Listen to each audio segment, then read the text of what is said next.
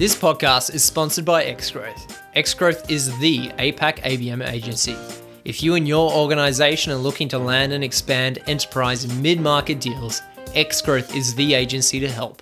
Xgrowth works with a wide range of international and global technology vendors, service providers, and B2B SaaS companies. If this sounds like something you're interested to know more about, make sure to check out Xgrowth at xgrowth.com.au. That's xgrowth.com.au and chat with the APAC ABM agency.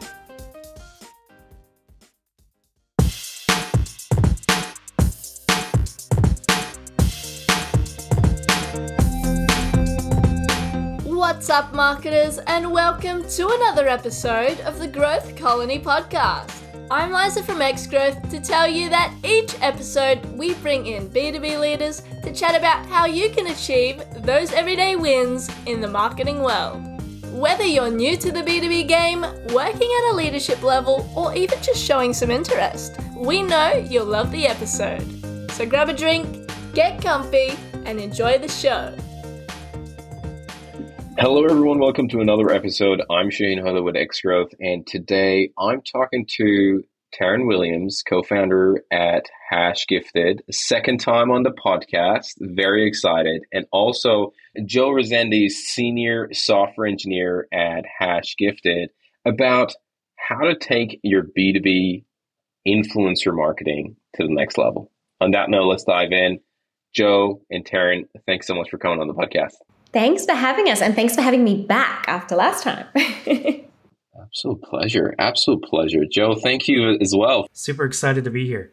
Yeah, no, it's great to have you here. And it doesn't happen often that we have software engineers on the podcast. Now, I should say, for anyone who's listening, Joe is a marketer turned software engineer with a lot of experience in influencer marketing. And so I'm super excited to kind of get your feedback on what we're talking about today.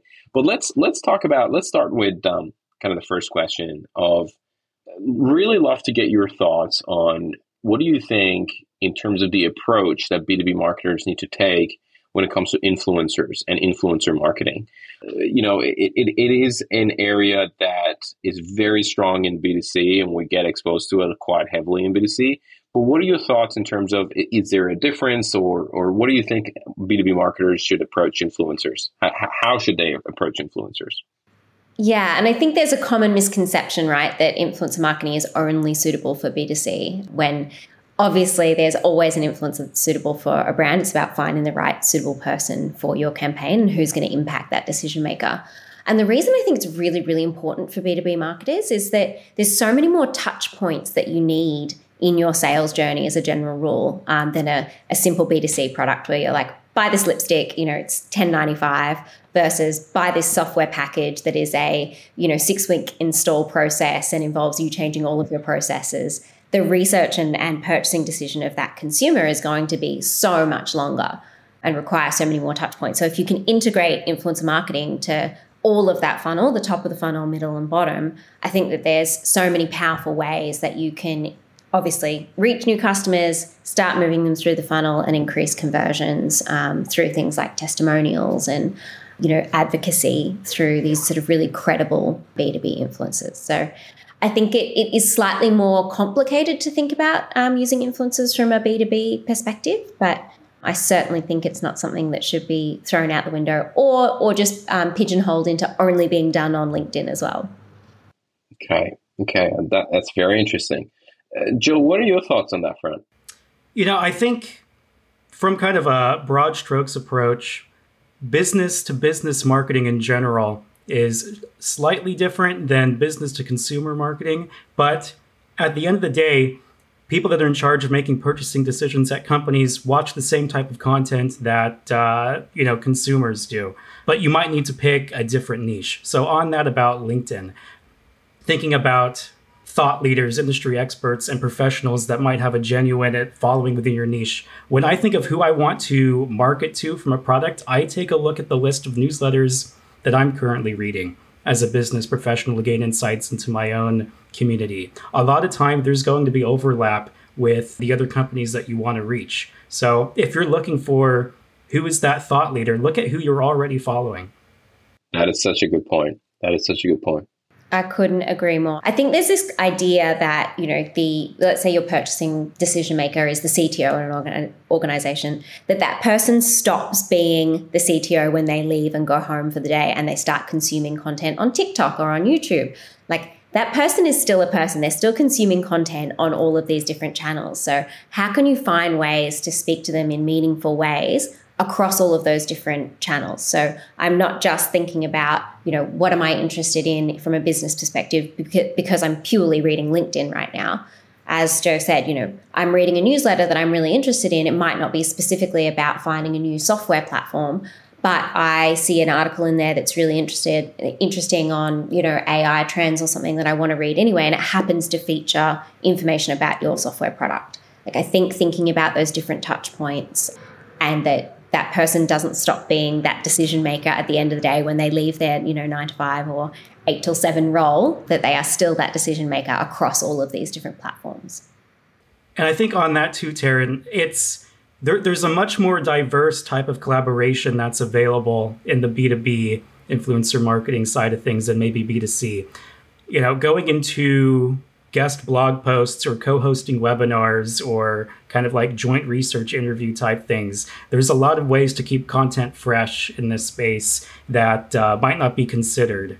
So I definitely want to talk about, the different approaches and how that applies. And I feel like we've kind of touched on this a little bit, my next question, which I'd love to hear in terms of what are the differences. So we talked about what are the similarities, that, hey, the CIO who is in their office when they go home, they don't change. They're the same person, whether it's in the office or at home, and therefore a lot of the similar approaches and the mindset that marketers need to think about can apply across the both spectrum, being direct to consumer or B2B. But what are your thoughts in terms of the differences between the two spaces when it comes to influencer marketing?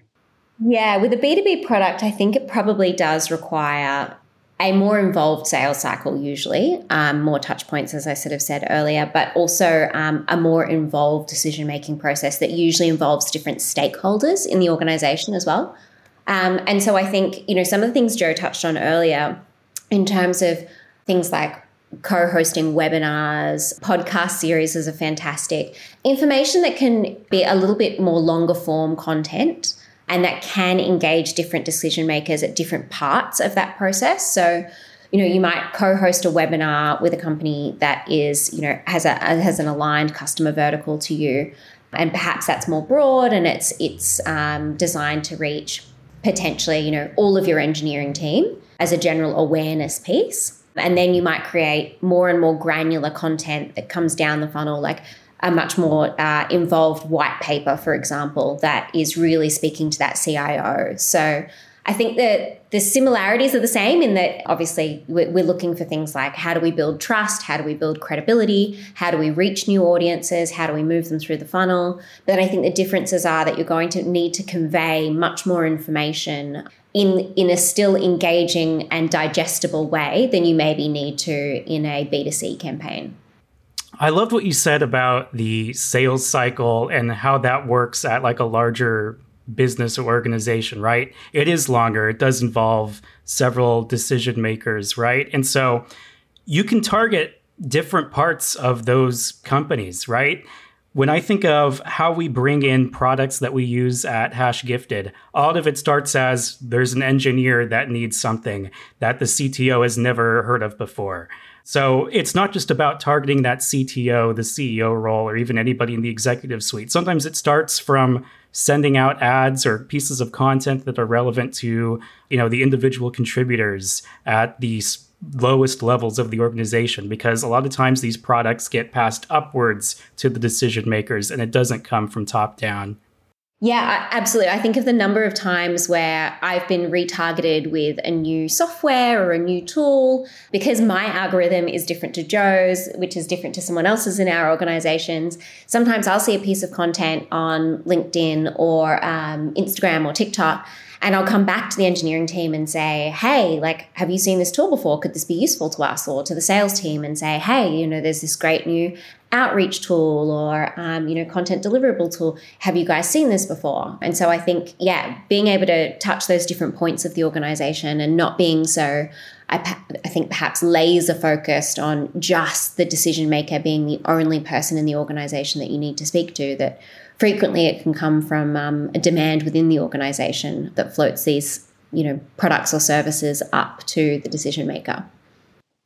I love that. And, I also do that to my team, and I feel like sometimes they really don't like when I do it. It's just like, here we go. What new thing has Shaheen come across that now we have to look at and see if it makes sense to incorporate and learn and all that stuff. But I totally agree with you. One of the things that I wanted to kind of talk about is a lot of influencer marketing in the B2B space, I've noticed, and you've touched on that a little bit on the awareness, is that it is not focused as much at the very bottom of the funnel, where we see that in direct to consumer, where it's like, hey, I bought this couch and, click on the link and go make the purchase, or I've bought this other thing and check this out on Instagram. And there's a lot of transaction that happens, and therefore the measurement for the ROI from a kind of B2C or direct to consumer influencer might be different than measuring the success of a B2B influencer. What are your thoughts in terms of the measurement component?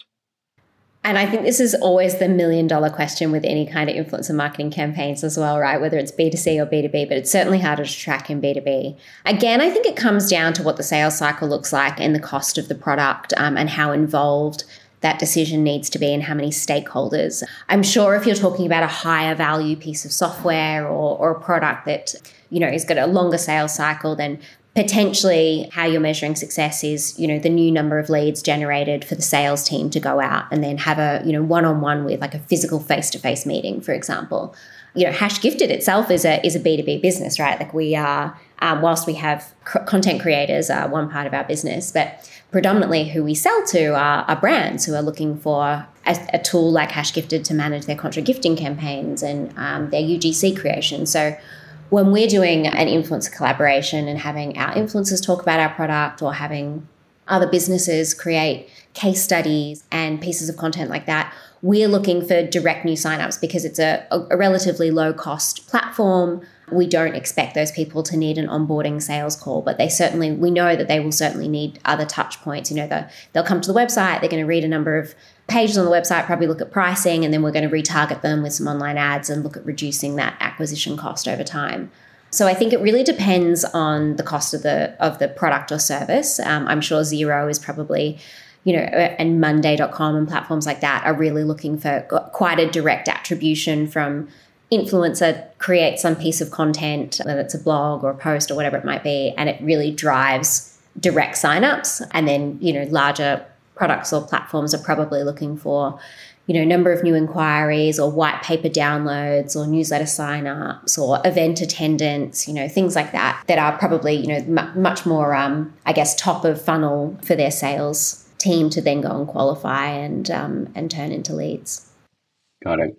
What do you think are some of the mistakes that people make? And I feel like we've maybe indirectly touched on some of the things, but what do you think some of the mistakes that you see quite regularly marketers make when they're approaching or thinking about rolling out an influencer marketing program in B2B?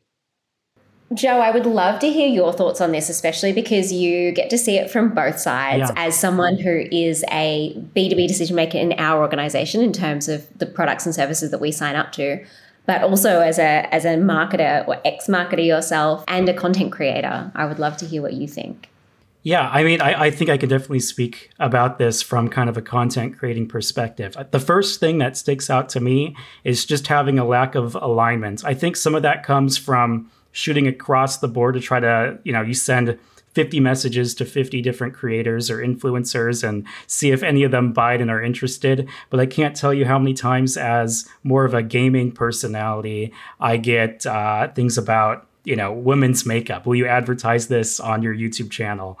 Things of that nature. So having a good alignment on influencers that share your values and audience and obviously expertise is definitely essential. But then I think beyond that, it's having too short term of a focus. changing your customer acquisition cost is not something that's going to happen overnight after posting some piece of user-generated content, right? It kind of needs to be more about the long-term lead generation and developing that relationship with an influencer. It's just the same way as if we listen to ads from more and more often, right? Well, it'll become more imbued in our mind the next time we're thinking of a solution that we can use. We typically watch the same content creators over and over as well. I go through, a couple the same YouTube channels every week, and it's usually always the same types of ads, and those are the products that I'll consider over something I've heard about once. And then I think the other thing is just about over-scripted content, and like the micromanaging of influencers, which can kind of like hinder the authenticity that you might be trying to convey. I think that creators have their own voice, and if you can kind of take advantage of that because they know how to speak to their audience already, giving them more creative freedom is probably one of the best ways to have them actually connect with the audience that you're trying to connect to. I totally agree with that. And I think from a brand perspective, the having to go out and source and find new creators over and over again, especially in the B2B space, can be really challenging. And I think, as Joe touched on, building those long-term relationships where it can be really mutually beneficial, where you find a B2B influencer and you say, instead of just engaging them to do, one webinar and one LinkedIn post, for example, you actually sit down and map out, okay, what does your company roadmap look like for the next 12 months or 24 months? How could we mutually add value to each other's audiences? What could we talk about? How can we build a marketing plan on both sides that is going to really add value?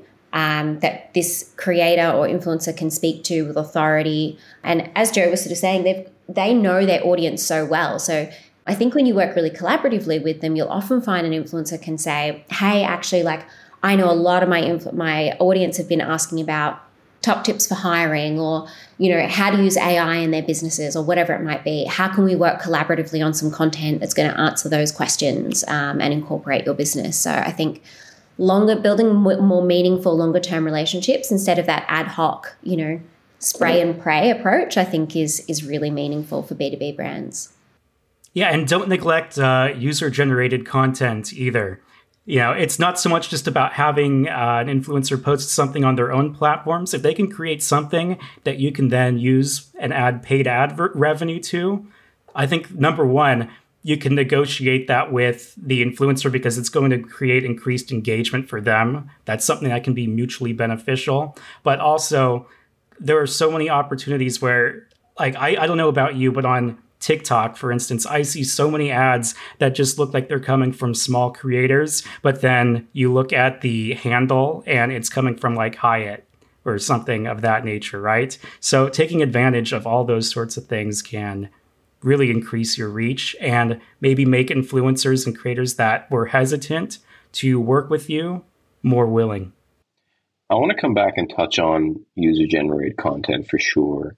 But one of the things that I love to get your thoughts on is in-house influencers versus external influencers and what your thoughts are on that. And by that, I mean, recently I came across someone called Patrick Kelly, where Zoom has hired, and Patrick Kelly is this software engineer with a massive white beard. He works out, but he also is very knowledgeable about the enterprise landscape when it comes to unified communication. Super niche space, and he does a lot of work. He kind of is an internal influencer, but he creates content on YouTube and talks about, hey, if you're an enterprise organization thinking about Teams and thinking about Zoom, how you should kind of think about this, or you're thinking about unified communication, what your thoughts should be. What is your thinking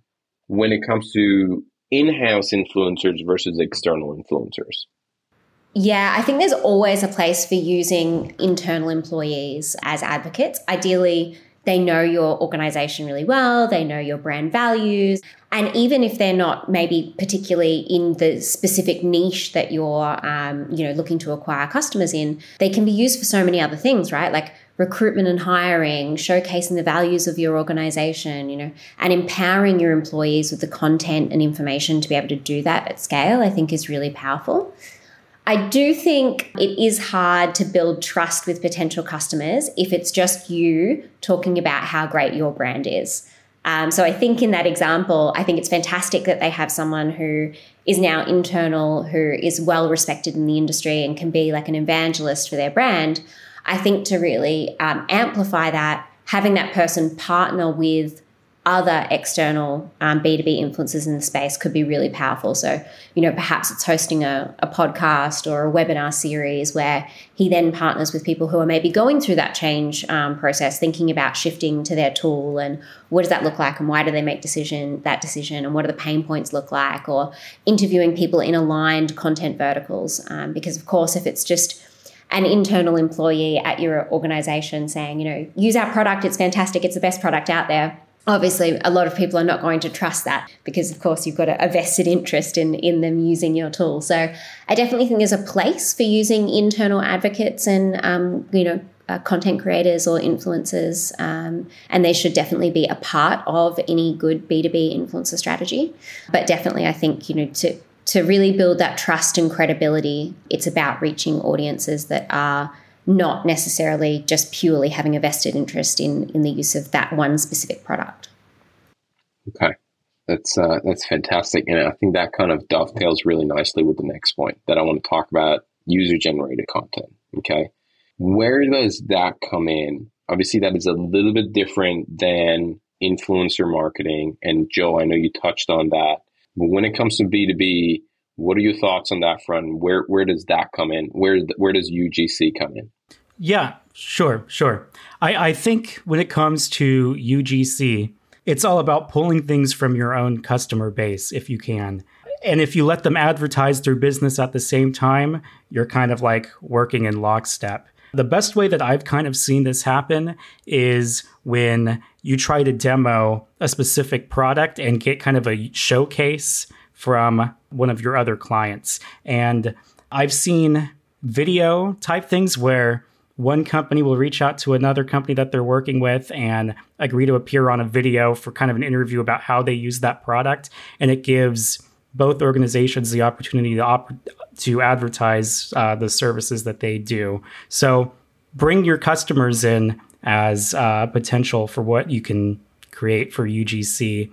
Beyond that, I think it's just about, putting out all the testimonials and all the positive feedback that you're probably already getting. Okay. Are there strategies that you see organizations are using that it is very effective in terms of generating UGC? Are there organizations that come to mind and you're like, these guys are killing it with the way that they're implementing and capturing UGC?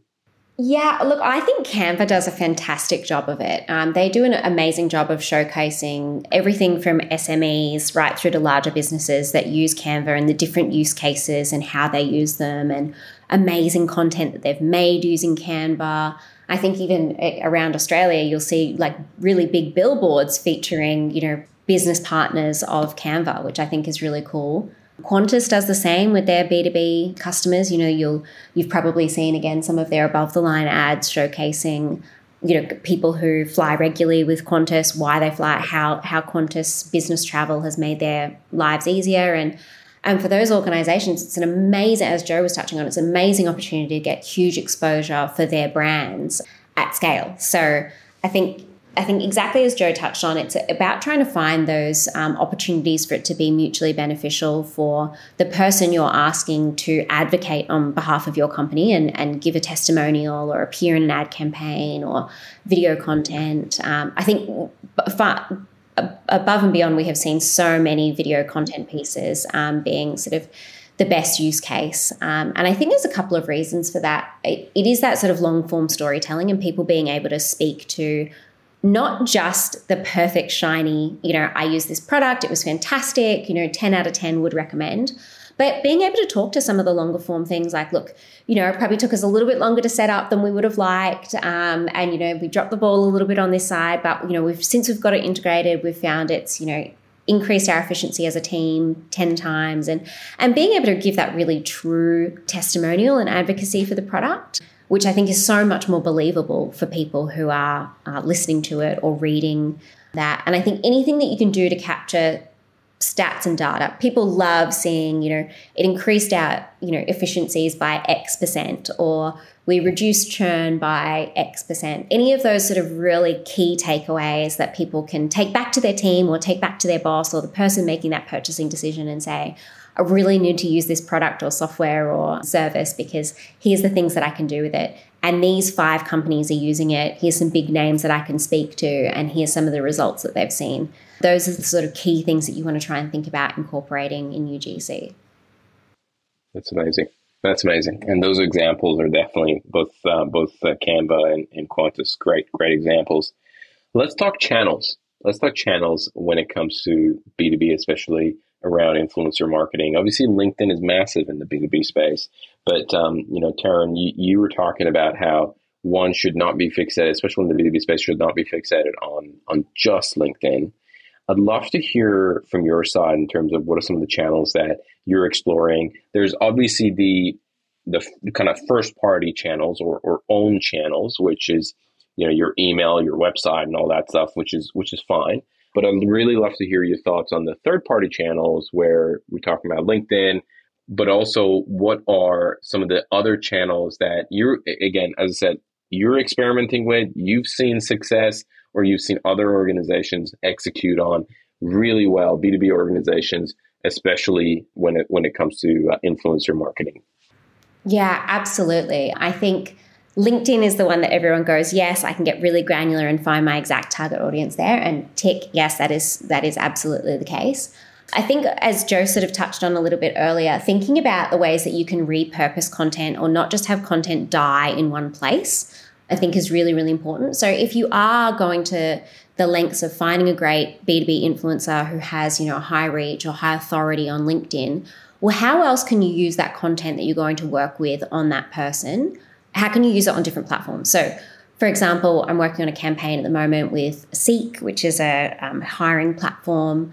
And that campaign is being executed on LinkedIn, Instagram in-feed posts, and Instagram stories because we can talk to different touch points and different types of customers and use different types of content across each of those different content types. And then they can use that content in their own newsletter marketing, and then they're using it for paid amplification and ads as well. So given you've found the right person, ideally, and you've engaged them to make some really meaningful content, thinking about the different types of platforms that might be relevant. So is it Threads, a platform where it's really easy? Obviously, Instagram is much harder to click straight through to a link. So is it Threads, where you can click straight through to a link, or Twitter/X, whatever we're calling it now? Like, is that a really good place where you've already created this great thought leadership piece, for example, or interview or white paper with this person? How else can that be distributed? Or if it's a video piece of content, can it then be cut down and used across Instagram Reels or Stories or TikTok, for example? Or can it be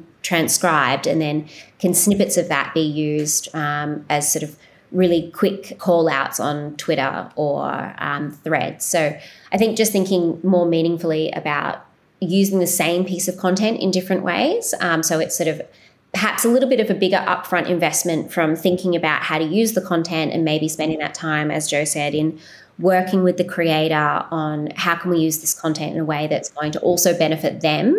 So it's more cost effective for you as a brand. So you can say, look, we're going to promote this to our newsletter database of X 100,000 people, which is going to get you this exposure. Can we do that at no cost or a lower cost than potentially what they would initially be thinking of charging if it was just being used for ad sets, for example? So I think thinking about that content plan upfront and how to do one shoot or one piece of content or one webinar and then cut it down into different pieces and cover all of those channels at once.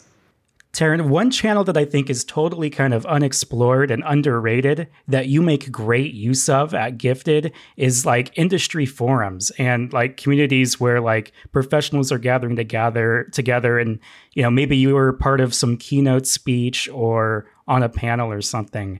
It would be great to hear about how you use that as a channel to market to other businesses.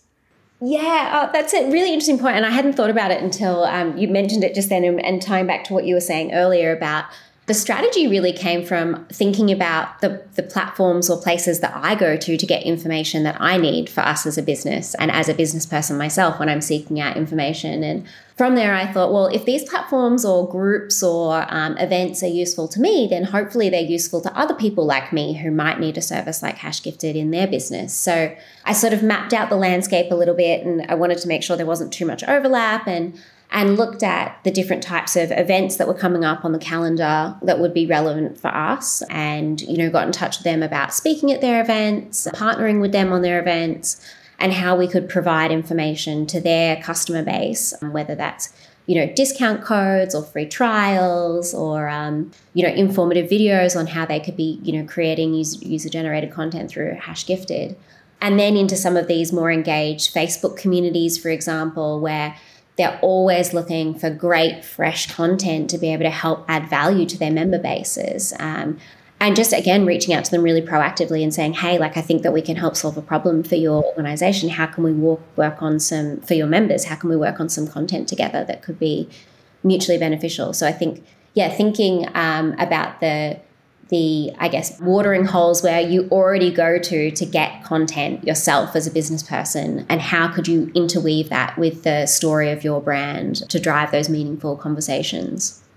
I think on looking at watering holes that you're already looking at, one other channel is email marketing, not your own company newsletter, but like we said at the beginning, taking a look at the newsletters that you're currently reading.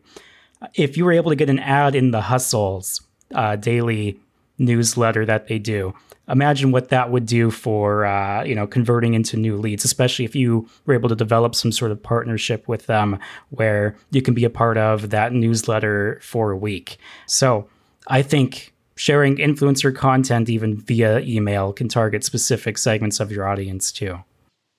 Yeah, I think the email scene is exploding, and a lot of people talk about how email is dead, but then you see the rise of these subscription emails and email newsletters that there's room for sponsors. I'm totally with you on that front, Joe, where, again, it's a combination of leveraging these channels, but also influencer marketing, because you're kind of piggybacking on the back of these content creators and the audience that they've created. One probably last question that I want to touch on here is, Taryn, you touched on Threads, and I'd love to get your thoughts on that. As is that a viable channel? Is it too early still to kind of consider it? I know there are different thoughts on that, where some people say, hey, they didn't get it right. Some say, no, their distribution channel is going to make it work. What are your thoughts of Threads today, and do you see that as a viable channel, or is it still too early? It's early days. It's so funny. I think the night that it was released, or it was night in Australia, I had so many clients get in touch with us going, oh my gosh, do I need a thread strategy now? What should my thread strategy be? What's it going to look like? Can you give me some inside info? And I was like, hot tip, we all just got access. There isn't a playbook yet. No one knows how this platform is going to unfold. I got access the same time you did. There's no secret formula here yet. And we don't know how people were going to adapt to it and use it. And there was a huge spike up front. And I think, they did some amazing gamification to make that early adoption, really happen. So, props to them for delivering that. I think there was a huge early spike and a lot of early interest. And then I think that certainly died off. And, since the first 2 weeks of Threads, I haven't had a client get in touch asking at all whether or not they should incorporate that into their marketing mix as yet. I think in a lot of people's minds, Twitter just really never seemed to get off the ground in Australia, and wasn't really incorporated into many brands' marketing channels and marketing mix. And so I don't know whether it's the association between that, or that marketers are just so overwhelmed with all of the other channels that they have to fill that they're like, oh, park it in a bucket, see how it evolves over time, see if it becomes meaningful, and then come back and address it later. When they've got a little bit more headspace to think. Got it. Okay. No, that's thank you very much for that. Now, before I got some rapid fire questions that I want to ask as well, but before we dive into that, is there anything else that you think we should touch on when it comes to B2B and influencer marketing that maybe I didn't ask or we didn't have a chance to bring up? I was just thinking off the back of what both you and Joe were saying before in that about email marketing. I think one thing we all suffer from as marketers is a lack of content, right? And I think, we're constantly struggling to find new, great, interesting, meaningful, engaging content to share with our audiences. And this, doesn't really necessarily just mean email. But if you can proactively as a marketer go out to aligned brands or newsletters you might want to be featured in with pre-set pieces of content saying, we would love to share this content with you. We think it would really align with your audience. Would you be interested in hosting it on your blog or including it in your newsletter? 9 times out of 10, you're going to get a yes. If it's high quality content that really solves a problem, that isn't too salesy, we certainly get sent them. And I'm like, yes, fantastic. Thank you so much. A well-informed, well-written piece of content that includes a backlink to their company's site that is of value to my customer base. Absolutely. Of course, we would love to include it. So I think just keeping that in mind as a marketer, that we all face the same problems, and how can you use that as an opportunity for your brand to get in front of the right people? You have started to roll out your ABM strategy, but you're starting to hit some roadblocks. You're finding everything extremely time-consuming and complicated. The technology landscape is baffling. Deployment support in your organization is non-existent. And to top things off, the sales team has no interest in participating. You know ABM can work for your business, but you're in desperate need of a push in the right direction. Chat to the APAC ABM experts at Xgrowth for a free consultation to help get you on the right track. For more information, check out xgrowth.com.au. That's xgrowth.com.au and get back on track today. Let's do some rapid fire questions. First question I have, and I'd love to get this answer from both of you, is what is one resource, this could be book, blog, podcast, talk, whatever it is, that has had a profound impact on the way you work and live? Joe, you want to go first?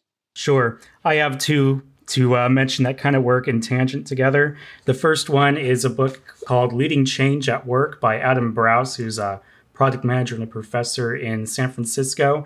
And it really gave me the idea of how do we make corporate decisions, and how can I take myself out of the equation from a emotional standpoint. And it works really well with Blue Fishing, which is the art of making things happen by Steve Sims.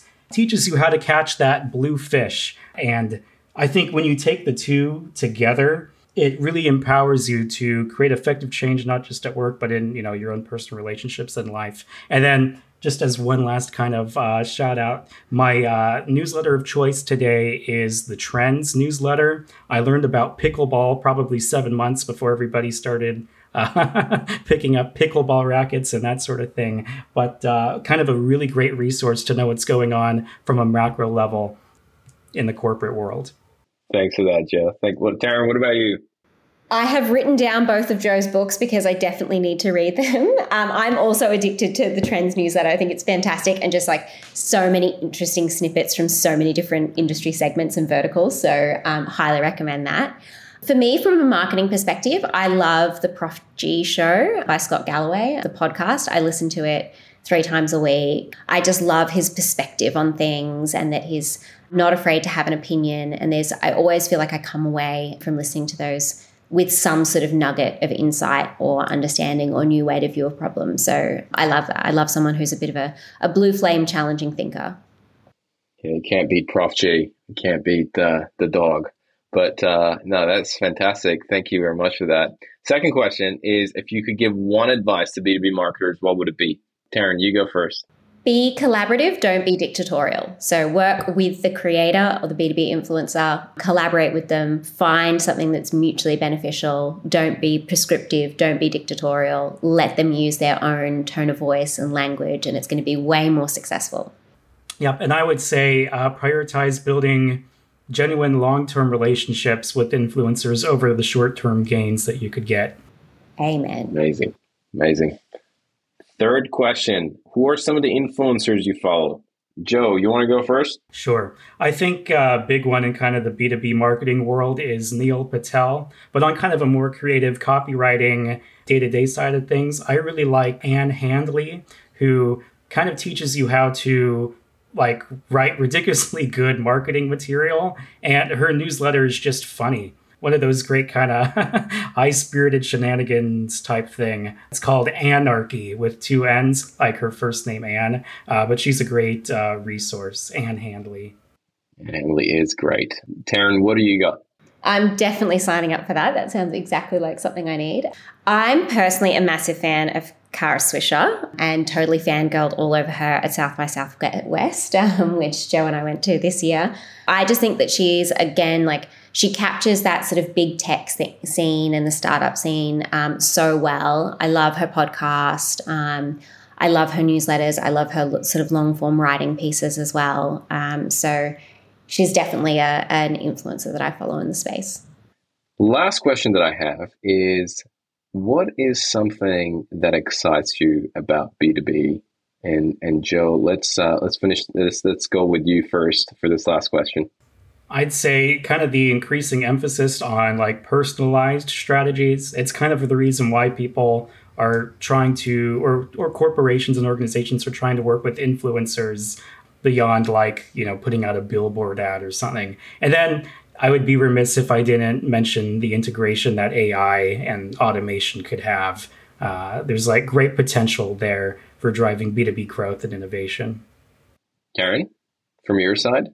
I couldn't agree more in that the thing I'm most excited about is that brands are being forced to try new things. They can't just rely on, big, boring, traditional TV ads or billboards. They have to try new things. And I think that's really exciting because I think we are seeing brands try and do really cool things on Reddit forums or, making really great, meaningful collaborations with B2B influencers. And I think whilst, yes, it's scary, and I'm sure like for the marketers internally at these brands, dipping their toes in the water to working with, AI for the first time or influencers for the first time or whatever it might be that is, sort of outside of their usual scope of how they would market as a B2B marketer. I think it's super exciting because it's making much better content. And yeah, as Joe sort of said, that ability for it to be more personalized and more meaningful to the person receiving it, I think is super exciting. Joe and Taryn, this has been an awesome conversation. I took a lot of notes. I'm going to be, I was just checking Trend's newsletter as well. I'm going to be jumping on that. Some great books as well. Just want to say thank you so much for coming on the podcast and for your time. Thank you so much for having us. Thank you. This has been totally fun. Today's episode of Growth Colony was produced by Alexander Hipwell and Liza Maywald. It was edited by Dave Samito with additional editing by Liza Maywald and music arrangement by Alexander and Liza. Special thanks to Tina Wabe. We couldn't make the show without you. Growth Colony is hosted by Shaheen Hoda, Director of Growth at Xgrowth. If you enjoy the podcast, please subscribe and give us a rating on Spotify or Apple Podcasts. Do you think you'd be a great guest or just keen for a chat? Send through an email at podcast@xgrowth.com.au. That's podcast@xgrowth.com.au. That's all for now. We'll catch you next week, right here on Growth Colony.